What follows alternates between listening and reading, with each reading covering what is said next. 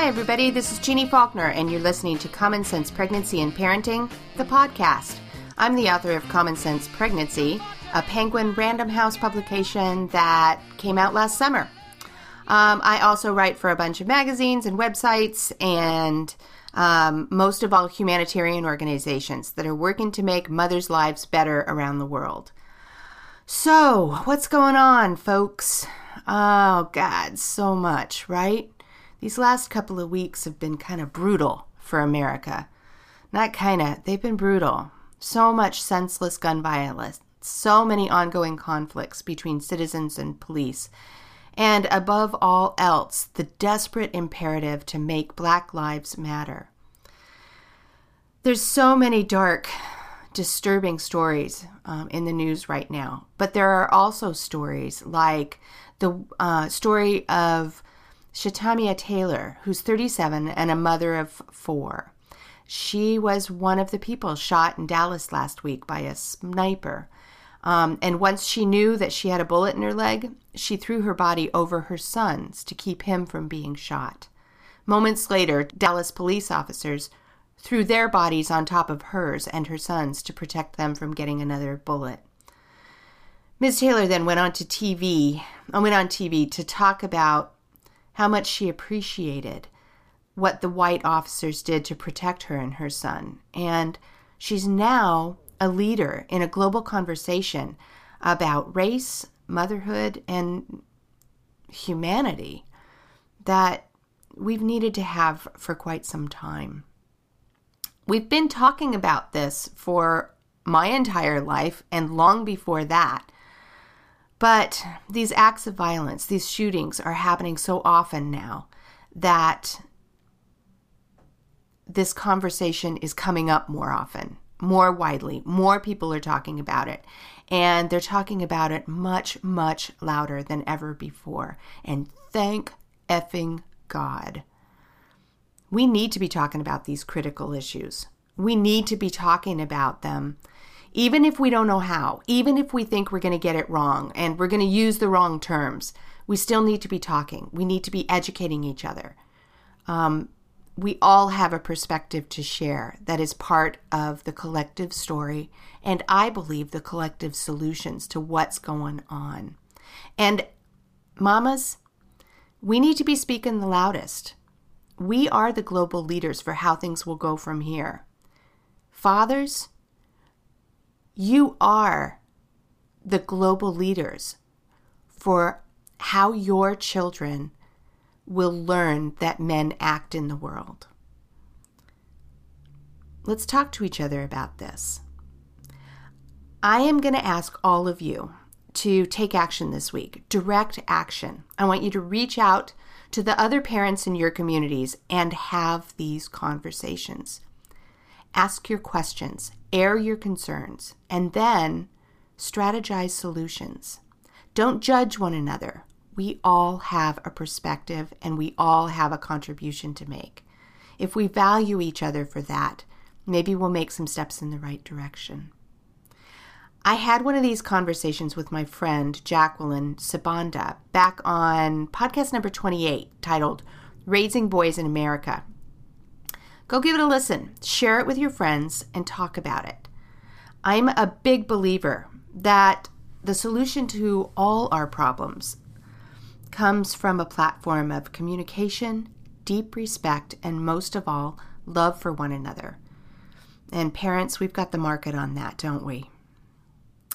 During dark times like these, I think it's also critical that we talk about the people who are doing remarkable, life-changing work in the world, the heroes and sheroes, misfits and pioneers, and entrepreneurs and crazy people who are experimenting, building, and growing opportunities for other people. The only way to drive out darkness is to switch on the light, right? So let's do that today, shall we? Today's guest is Jane Chen. She's a young woman who I first became aware of because her publicist sent out a blast email that called her a Beyonce-backed baby entrepreneur. Who could resist that lead, huh? Frankly, I think Beyonce is among the most important and influential women on earth right now. She's the feminist icon of her generation, kind of like Gloria Steinem and Meryl Streep are to mine. She's a powerful symbol of motherhood, too.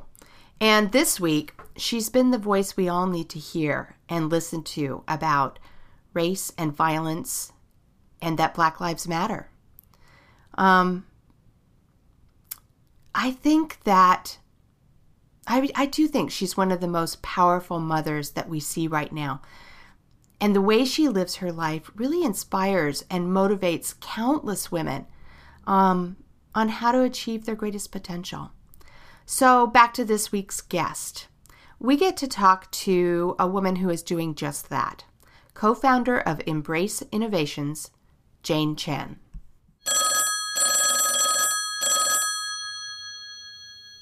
Hello. Hi, Jane. It's Jeannie Faulkner. How are you? Hi, I'm doing great. How are you? I'm really well. I am having a really good day, actually. It's just little bits of good news are dropping into my day so far. I'm running long. I know. I love when I have little days like that. Yeah, me too. Yeah. So, Jane, where are you in the United States? I'm in San Francisco. Oh, okay. Are you in the city itself? Yes. Lucky, lucky. I love that. Yeah. It's a beautiful city. I feel very lucky to live here. Yeah. Well, I'm really happy that you are on the podcast with us today. I feel like there's just so much rich stuff here for us to talk about. And I want to start out by reading your bio, and then I'm going to ask you a few questions. Does that sound good? Sure. Yeah, Okay. That sounds great. Okay. Jane Chen is a TED Fellow and the co-founder of Embrace Innovations, a company that aims to bring health tech to the world's most vulnerable populations. Last year, her company launched Little Lotus Baby, a line of baby items that keep infants at an ideal body temperature. Little Lotus Baby has a life-saving social mission and aims to be the Tom's Shoes of baby products. In 2008, Jane and a group of her Stanford classmates were challenged to design a baby incubator that cost less than 1% of a traditional design. Their class project turned into the Embrace Infant Warmer, which to date has helped over 200,000 preterm infants in developing countries. That invention led to the creation of Embrace Innovations, a company devoted to bringing health tech to the world's most vulnerable populations. It looks like we've got a little bit of repeat in the bio here, but now that I've read that, Jane, I want you to tell us who you are and what you do. Sure. So as you said in that summary, I started Embrace about 8 years ago. I was a graduate school student at Stanford at the time doing my MBA, and I took a class at the design school that totally changed my life. It's a class that brings together engineers and business school students and students of different disciplines to develop low-cost technologies for people living on less than $1 a day.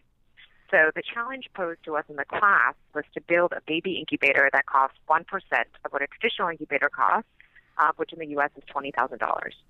And that led my team and I to do a lot of research on this topic. So the first thing we discovered was the magnitude of the problem. About 15 million preterm babies are born every year around the world, and 3 million babies die within the first 28 days of their life, which is about 6 babies every minute. Yeah. One of the biggest problems they face is staying warm, and that's the primary function of an incubator. But incubators are expensive. They require a constant supply of electricity, and they're difficult to operate, so you don't see them in rural areas. We then started doing research on the ground in places like India, which is home to 40% of all the world's premature babies. And there I would meet dozens of women who had lost their children. So the very first woman I met was from a village in South India.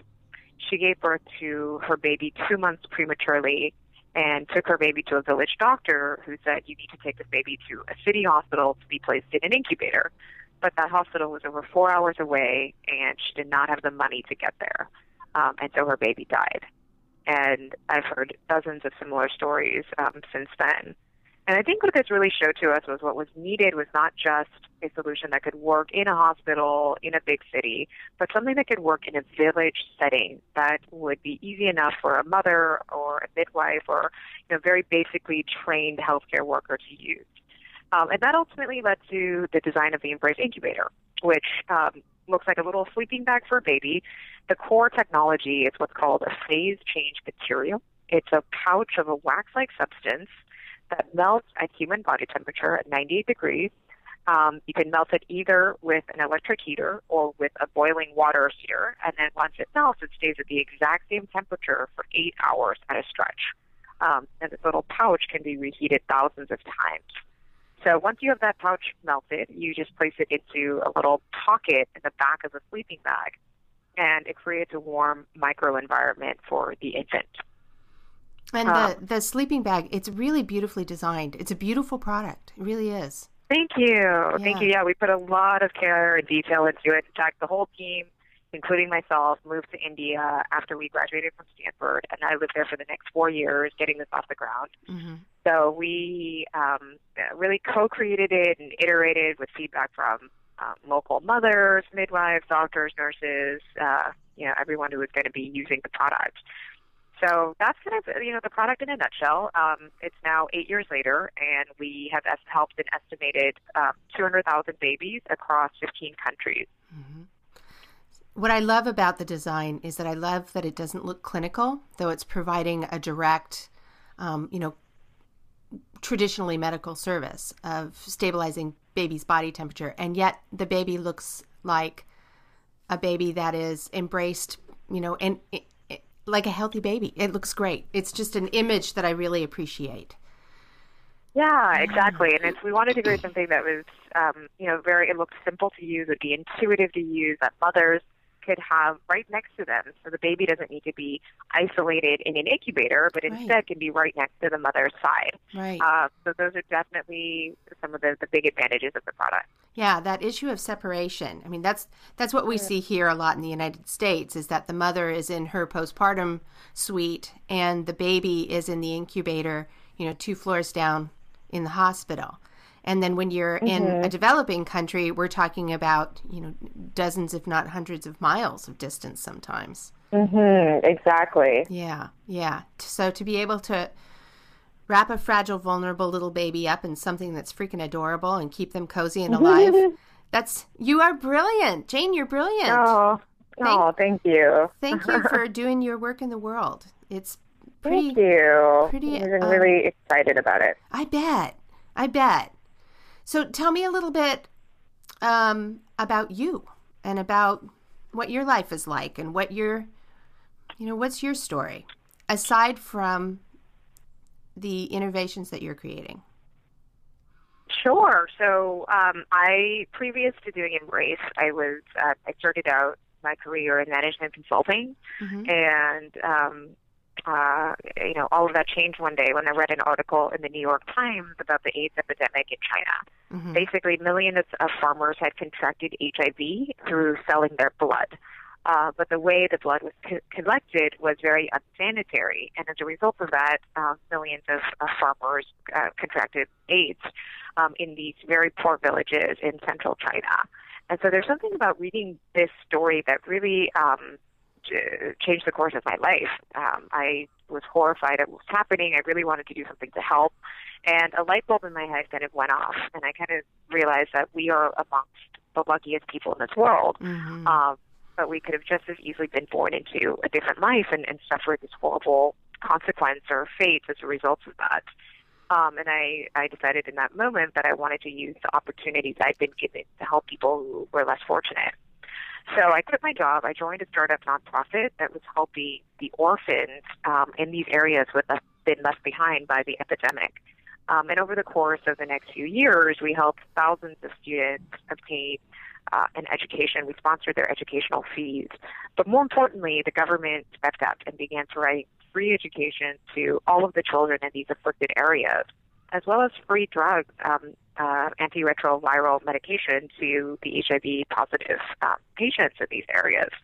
So it was really just quite remarkable because I saw that with a very small, dedicated team, we were able to affect social change in a really big way. That's such a good feeling, isn't it? It is. I love that feeling. Yeah, and I think oftentimes we look at these like huge world issues, you know, poverty, hunger, the water crisis, and you just don't know how you're going to make a drop in the bucket. Right. But I think this experience is so significant to me because it showed that you can make a change, and it's really about, you know, perseverance and tenacity and having the passion to do it. And often it is the small changes. It isn't the huge things. It's the small ones. Right. That make a huge difference for a lot of people. And the small ones lead to the big ones. I am really fortunate that I get to talk to a lot of women and men who are doing similar work. And it always starts with a moment of realization or an aha moment. There was something that they saw or read or heard or felt or witnessed that just sparked them. And then there was an opportunity. And that opportunity came right after they became aware, and almost invariably, they're very small things, and then boom, they're huge. It's great. Yeah, definitely. Yeah. So that's kind of, you know, what happened, and I decided I wanted to spend my life really creating social change and continuing along this path. So later, I ended up going to Harvard to the public policy school there, and over that summer, I worked with the Clinton Foundation in Tanzania, also doing HIV/AIDS work. And then I started at Stanford, and when I got to Stanford, I knew I wanted to pursue something that would allow me to combine my interests of work in creating social change and also entrepreneurship and also something healthcare related. So I was really excited when I found out about this particular course and just jumped at the opportunity to work on this project. And really that's what Embrace is for the whole founding team. It's not just about this one product, but how do we create a platform by which to do further innovations to prevent infant mortality. Yeah. So that's kind of what's led us to what we're doing currently and the newest thing for Embrace. So we've reached 200,000 babies, and the goal has always been, how do we reach 1 million babies and hit that tipping point where the product will be accessible to every baby who needs it. And so to help us with that, in December, we launched a new line of products called Little Lotus. They're a line of baby products for the U.S. market, and they're for healthy babies. But it's basically swaddle, sleeping bags, and blankets that use a technology akin to our incubators. So the fabric of these products contains microns of wax, similar to our incubators, which absorb or release heat to always keep your baby at an ideal skin temperature. And what we found through that, interestingly, is that babies are sleeping a lot better as a result because there are less fluctuations with temperature throughout the night. So we've gotten report after report from parents telling us that their babies are sleeping significantly longer and uninterrupted. Man, that's money in the bank right there. You do something for parents and their sleep, you've got money in the bank. It's exactly. It's a really thoughtful line of products on a lot of different levels. Thank you. Looked at it on your website, and the products are beautiful, and they're inclusive, and they're clever, and a real brilliant example of technology at work in day-to-day lives. Plus, I love a good one-for-one model. Tell us about it. Yeah, so the one-for-one model, in that for every product sold, we help to save a life in a developing country with the original product, with the Embrace Baby Warmer. And that was really the impetus for getting this off the ground. So our hope is that through this process, we can create a global community of moms helping other moms. First of all, and secondly, that, as I said, that we can reach 1 million babies and then get this product to every baby who needs it. That's your first goal. 1 million babies is your first goal. And yes. Then you're going to set another goal, and it's going to be something even bigger. Yes, we hope so. Like, eradicating the conditions that lead to so many premature births. Yes, exactly. And elevating the lives of the women who are, not only having the premature babies, but then, suffering the losses that they experience. You're going to hit that. You're going to hit that target too. You are a super young woman. You're like what, 30-something? Yeah. Early 30s? I'm 37. You're 37? And you've done this much already? This is pretty impressive. Oh, thank you. Yeah. Well, it's not just me. We have this amazing team behind Embrace that includes, my co-founding team. It shows all the people who worked with us in India over the years that were there, and now with Little Lotus, we are building an amazing team in the U.S., including, Mike Kai-Chan is our VP of Operations, and we have some other great people coming on board. But it's just really kind of people who are passionate and believe in the mission and are willing to move the needle on this issue. I think that's really what's led to the success of this organization. Well, I think we're seeing a wave of, social entrepreneurship, socially conscious business people who are, really making betterment of society their goal. And it's inspiring. And I imagine it's also incredibly rewarding on just about every level.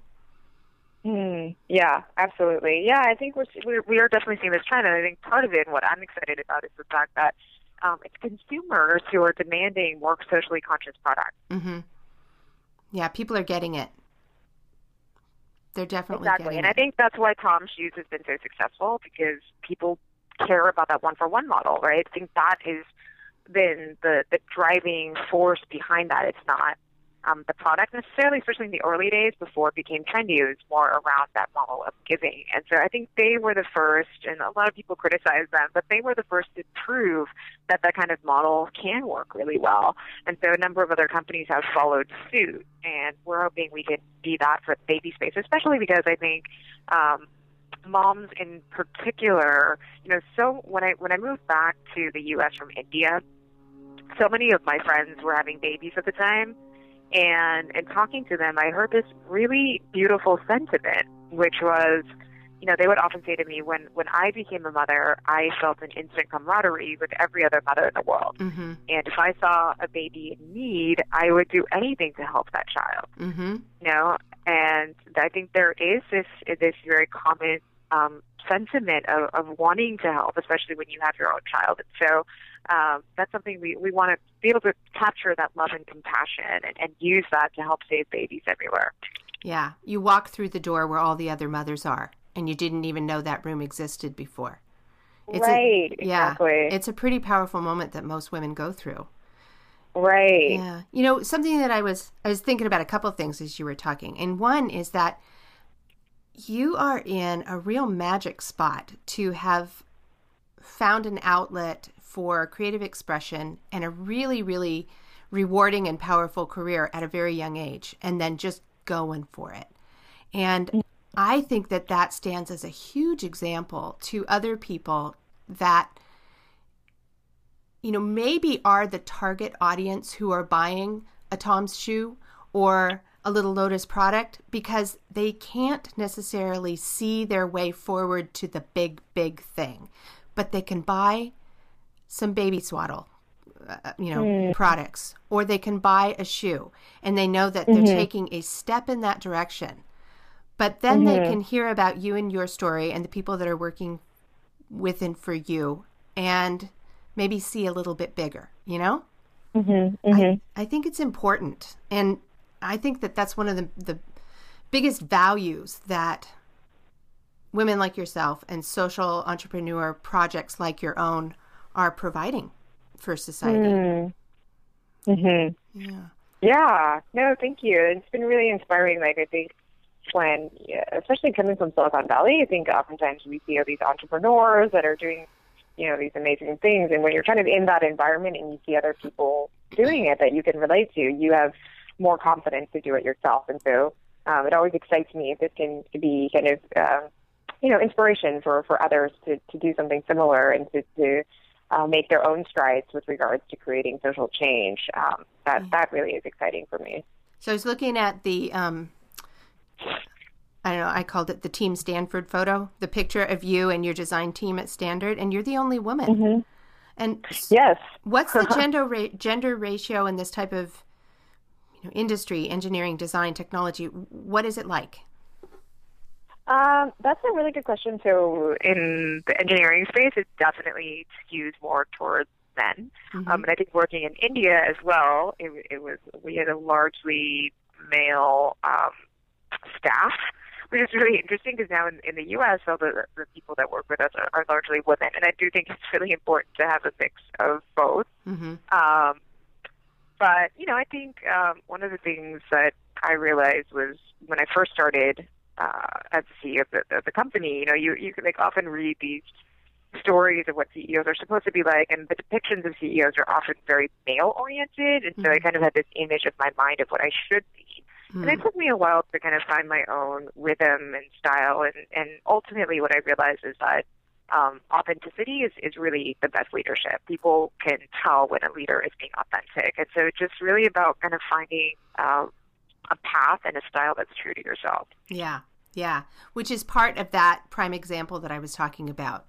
We're beginning to see a world where leadership comes in a lot of different forms. And thank God for that, because now we can accept the idea of women as leaders, as, all of the images that we had before, that's not necessarily the way it is. I love that. Right. Yeah, exactly. Yeah. And it seems like right now we're seeing a lot of young women who are committing their careers to betterment and for other women and families. I feel like I'm seeing a lot of it, and maybe it's just the world I walk in, the work I do, but you're seeing it too, aren't you? Yeah, absolutely. So many people, and I think I read an article in the New York Times, I don't know, maybe a year ago, talking about before when people graduated from college, everyone wanted to be like a banker or a consultant, and now everyone wants to be a social entrepreneur. And that's kind of like the new trend and the new hot thing. And so I think it's really encouraging that on one end, you have people who want to make a career out of creating positive change in the world, and then on the other side, you have consumers who are demanding more kind of socially conscious and ethically sourced products. So I think all of that is really good news for those of us who hope to make the world a better place. Yeah, I think it's really remarkable. And I kind of use it as a reason to be optimistic. Yes. Yeah. Let's see. What else to do? Oh, I want to ask you, I always like to bring it back to kind of a maternal health perspective. And I think that a couple questions I want to ask you is, what role do mothers play in your life, in your business model, in your coworkers' lives? Well, our model is really about serving moms, right? So they play a huge role in it. But what the products we create is not, it's all co-created with moms. And so we are very, very careful about that. But I think good design starts by understanding who you're designing the product for and what their needs are. And so we really take that very seriously and try to do lots of brainstorming and testing with moms, whether those are moms in India or moms in the U.S. with our new product. They're really core to this. And I think, it's funny because oftentimes when I do talk, I talk about what I mentioned earlier in terms of moms wanting to help other moms and this beautiful sentiment when someone does become a mother. And oftentimes people say to me, well, aren't you discriminating against fathers? But I do genuinely think that a mom has a different relationship with her child. And it is not to say that a father doesn't have an amazing relationship with their child as well, but I think moms do have this very unique bond, and I think women are also tend to be more compassionate individuals. And so with that, that's why I often talk about how do we create this global community of women and of moms helping moms. Yeah. So I get that question a lot too, in the things that I write and the things that I record about, where people will say, why aren't you talking more about guys? Why aren't you talking more about men and how they're struggling? And I don't know. It's probably a flip remark, but I often just answer it with, yeah, they're fine. What is that phrase? I'm probably going to get it wrong, but a rising tide elevates all boats? It's something like that. A rising tide raises all boats. And if we're rising the tide for all women, the men in the boats are going to be fine too. they're only going to benefit. Yeah. Exactly. Yeah. Yep. Yeah. Totally. Yeah. Another thing that occurred to me, I was talking with Roger Thoreau, who is the author of a few books about hunger, specifically in the developing world. But his most recent book is The First 1,000 Days. And it's all about the importance of nutrition and eradicating stunting, and what that will do to advance entire generations' potential.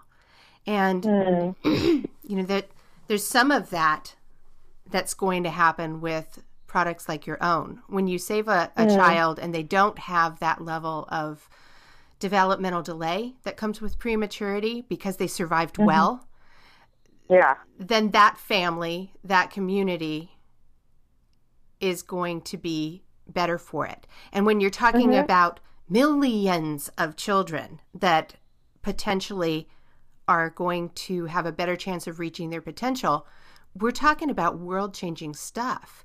And then I think again think about what the world would be like if we did not have entire generations of grieving mothers. I mean, what if? It's just it's the ripple effect. Yeah. What will the world be like when mothers aren't routinely grieving lost children? It's going to be better. Yep. It's going to be better. Yeah, for sure. Yeah, absolutely. Yeah. So let's see. Oh, the press release I received about you said Beyonce-backed baby entrepreneur. What does that mean? It's really funny. Well, what that means is so in 2014, we were really fortunate to receive a donation from Beyonce that enabled our product to get into 14 countries in sub-Saharan Africa. And the way that came about, it was really exciting. The way it came about is actually quite interesting. So I had given a TED Talk in 2013, at the end of 2013, and the chief marketing officer and the now CEO of Gucci North America were in the audience. And they had done this trip with UNICEF to, I think it was Malawi, and had seen firsthand the lack of incubators and the babies that were dying as a result. So they said to me, they approached me after my talk. They said, we really want to support your work, and let's keep in touch and figure out a way for Gucci to kind of participate in your work.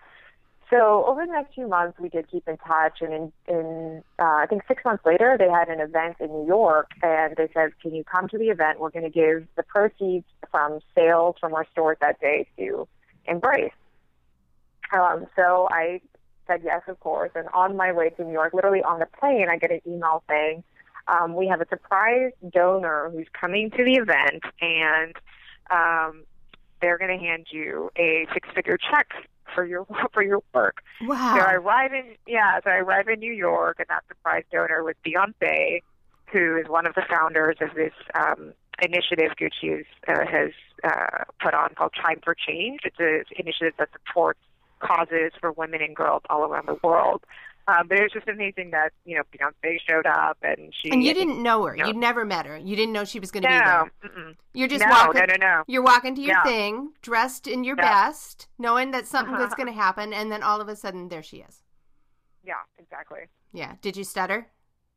Yeah, absolutely. I was so shocked. I had no idea she was going to be there. She was just so wonderful and really gracious, and obviously that support has been amazing on a number of different fronts. But we, in the meanwhile, had been in conversation with folks at another nonprofit called the Millennium Promise. They do work all across sub-Saharan Africa. So through that generous support, we were able to get our infant warmers to all of their sites in sub-Saharan Africa. And then the other great thing that happened was UPS came in, and they really helped us, because getting the product to these countries is half the battle. Yeah. And the shipping costs and the logistics and everything else. So they had just an amazing team that really helped put that together. So this is like one of those magical, I think, experiences where people from all different walks of life pitched in to make it a reality. Yeah. And UPS is great that way. They're wonderful. Early on in my, in my time of working in the development field, I remember just the simple phrase of, if you can get a Coca-Cola to any village in sub-Saharan Africa, you can get the medications you need. And I think it was UPS that said that. And then you realize, logistics are tricky, but there are entire huge multi-billion-dollar corporations that have nailed it, and they're coming to the rescue.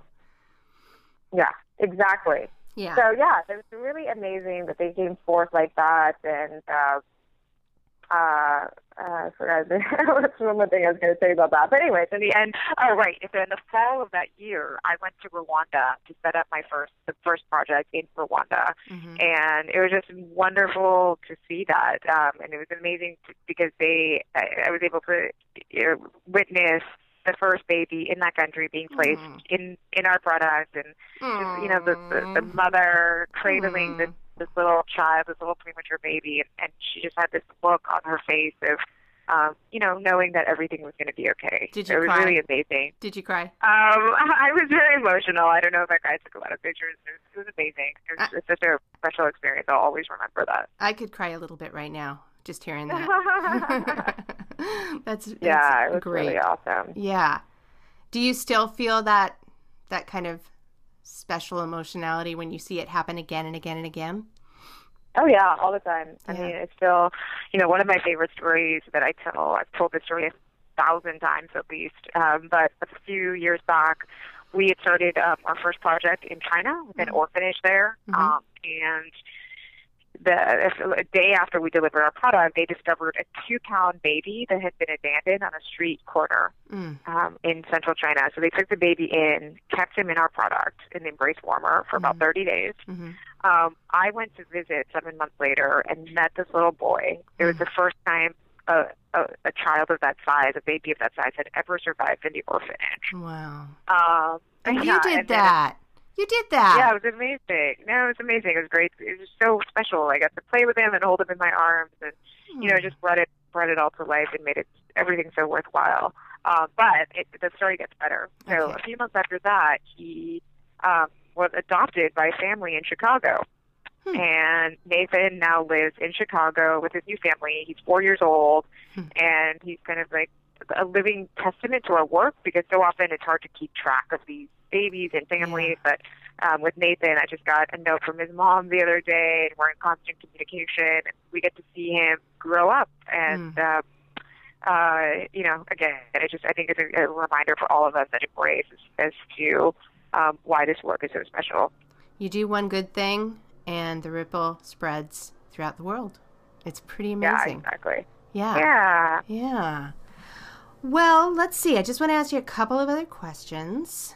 Where do you most want to travel? For work, for play, for education, for research? Where do you want to go?